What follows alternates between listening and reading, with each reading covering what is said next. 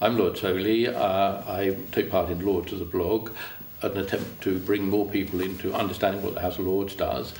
Today I'm interviewing Nick Robinson, the BBC's political correspondent, and on the nature of the relationship between politics and the media. Profoundly important relationship because it affects so much of what you hear and see about the political system and how it works. So I think we have some interesting discussion here, and I'd very much like it if you can put your comments on the blog site. We'd like to know what you think. 24-hour media, immense impact it's had on politics and the way we do our politics in this country. Is it a good or a bad thing? My slightly glib answer to start with is it's like the weather. Good. You know, given that we can't reverse it, I don't spend too much time agonising whether it's for better or worse. It seems to me, clearly there are downsides to it. The speed with which stories move now means that there's a danger that people are constantly looking for a fresh angle. And that means you can move on from the facts too quickly.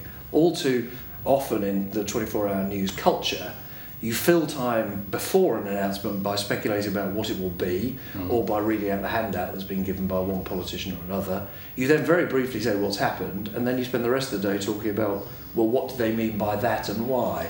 And it seems to me there is a danger that the core content, what was actually announced, rather than interpreting it or anticipating it or talking about the reaction, can be lost. I think some of that happened before, frankly, 24-hour/7 media, but that's a downside of it. The upside, of course, is if people are interested, they really can engage for a long period and get a lot more than when I was a kid growing up. You get your sort of 2 minutes on the news. If you are interested and you go to BBC Parliament or the News Channel or Sky Indeed or whatever, you can get a lot of content very rapidly, not to mention the internet, of course.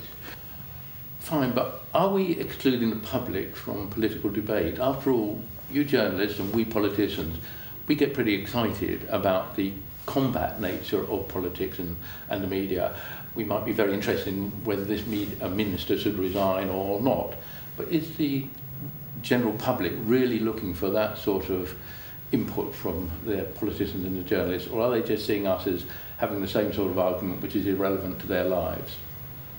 I think there's a danger, isn't there, of having as much media as there is because of 24-hour/7 and also because of the internet, means that politicians and journalists who've always, or throughout history, loved being in each other's company, gossiping, chatting and swapping, now have got a way of doing it in public as well via the media. And you could say the same of people who love horse racing or whatever hobby or interest it is. There's bound to be that. But the job, as you say, has to be about reaching a mass audience. And for all people talk about the 24/7 media, remember, most people are still getting their political news from the big television news bulletins. That's where all the evidence suggests people are getting most of their news.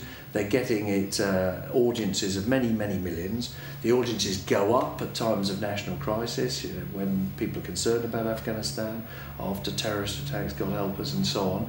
And there are moments of in the national debate where there's an issue that dominates public life. I'm thinking in recent years of not just debates about wars, but things like, for example, the debate about tuition fees or the debate about 90 days, where day after day on big mainstream news bulletins with millions of viewers, people are not just getting the debate, but they're also seeing the parliamentary process, the ping-pong between the Commons and the Lords, for example, on that 90-day issue, which is probably the first time that people have given a lot of thought, or many people have given a lot of thought, to exactly what the House of Lords is and what it does.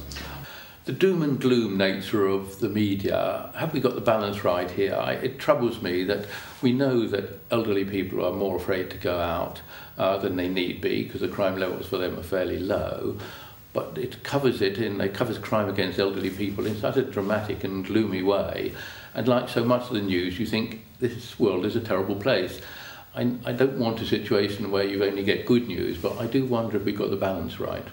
Well, I'm not the BBC's home editor, and Mark Easton is, and he'd have chapter and verse on this. Yeah. But I can think of a number of occasions on which Mark has gone onto a BBC News bulletin and said, look at these statistics, crime figures are going down. Now, on the other hand, I think it's too glib to say Well, the figures are going down, people are worried, that must be the reporting, that's the problem. It is possible that people's anxiety relates to something different from straight crime stats. There are people who argue, I know for example, that even though your house is less likely to be burgled, your car, partly thanks to technology, is less likely to be broken in, mobile phones are less likely to be stolen because the technology allows them to be blocked. The antisocial behaviour, as the former Prime Minister Tony Blair always used to call it, that creates the fear. Yeah. So it's a different sort, and that isn't often that sort of behaviour isn't recorded in the crime stats. Now, I'm not sitting here pretending to be an expert in crime stats because I'm not, but I do think the BBC on a number of occasions has been willing to report. I think where you've probably got a fair criticism, what we don't tend to headline it.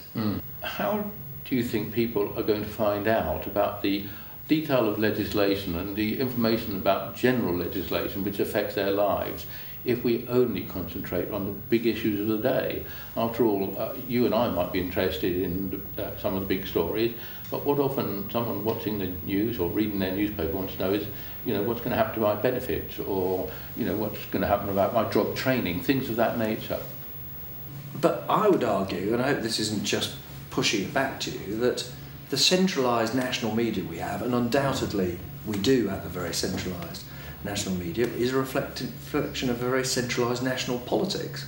Now that is beginning to change. The Scottish Parliament, the Welsh Assembly, the London Assembly and the London Mayor is beginning to mean that you're getting a more vibrant local media as well, where people are saying, well, now hold on, I need to watch that programme, not national news, in order to find out what those people are doing in my name. Now, I think we've got a hell of a long way to go compared with the media that you get in American cities or in German London, but that actually starts with the politics. It's because the politics lies in those cities and in those regions that the media then follows it because people want to know.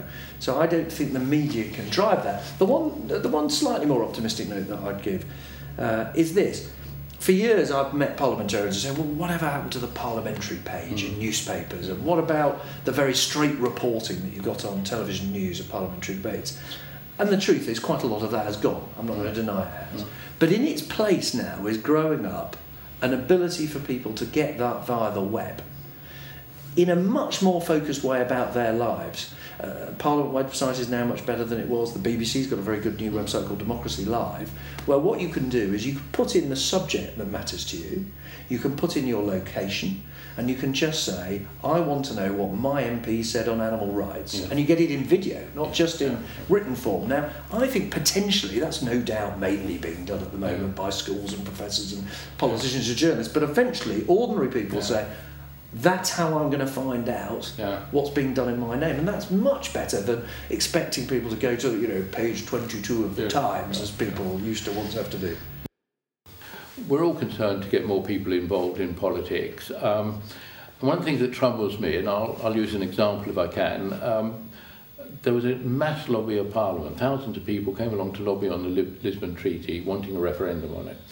The same day as they were all there arguing the case with their MPs and members of the House of Lords as well, actually, 3 young people got on the roof of Parliament and unfurled a banner, and then almost all the news went over to that image. Aren't we sending out a message that says the only really way to get noticed is to be young and fit and climb on the roof of Parliament and unfurl a banner?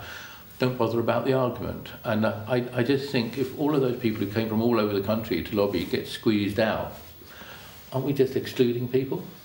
Of course there's a danger of that, and funny enough, there have been a whole series of things like that recently. I go back to the purple powder being thrown at Tony Blair, then there was a scare with white powder that people thought was anthrax at one point in the and of course there's a danger. We've got to think very hard about those sorts of things and how much campaign they got. I'd say on the referendum, we'd given enormous amounts of coverage to the campaign for a referendum. We might not on that particular day, but we'd given a lot of coverage on other occasions to that campaign. Sure, but what troubled me most about it was those people had come from all parts of the United Kingdom. So they felt let down.